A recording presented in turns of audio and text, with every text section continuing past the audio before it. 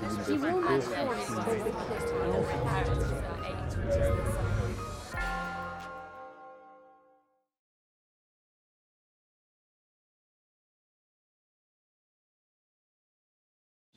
Well, I'm coming at this from quite a different perspective, a much less theoretical one and a rather more practical one, speaking as a publisher. So I thought I'd just begin with saying something about the evolution of the list that I edit, which is the Oxford World's Classics series. It's described as a classics reprint series, and it's been in existence now for, in one form or another, for over 100 years. It started life in the early years of the last century as a small format hardback imprint, with the aim of making available the greatest works of literature. Great books for modest pockets is how they were described.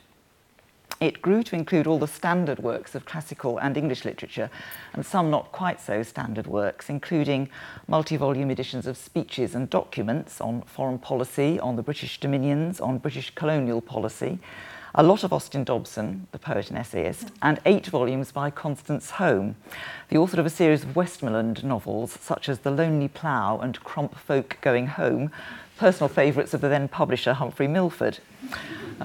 Some of the books were introduced by other distinguished writers, including Virginia Woolf, who introduced Sterne's Sentimental Journey, George Bernard Shaw, who introduced The Way of All Flesh, and John Buchan, whose introduction to The Complete Angler is still in print in the current World's Classics edition.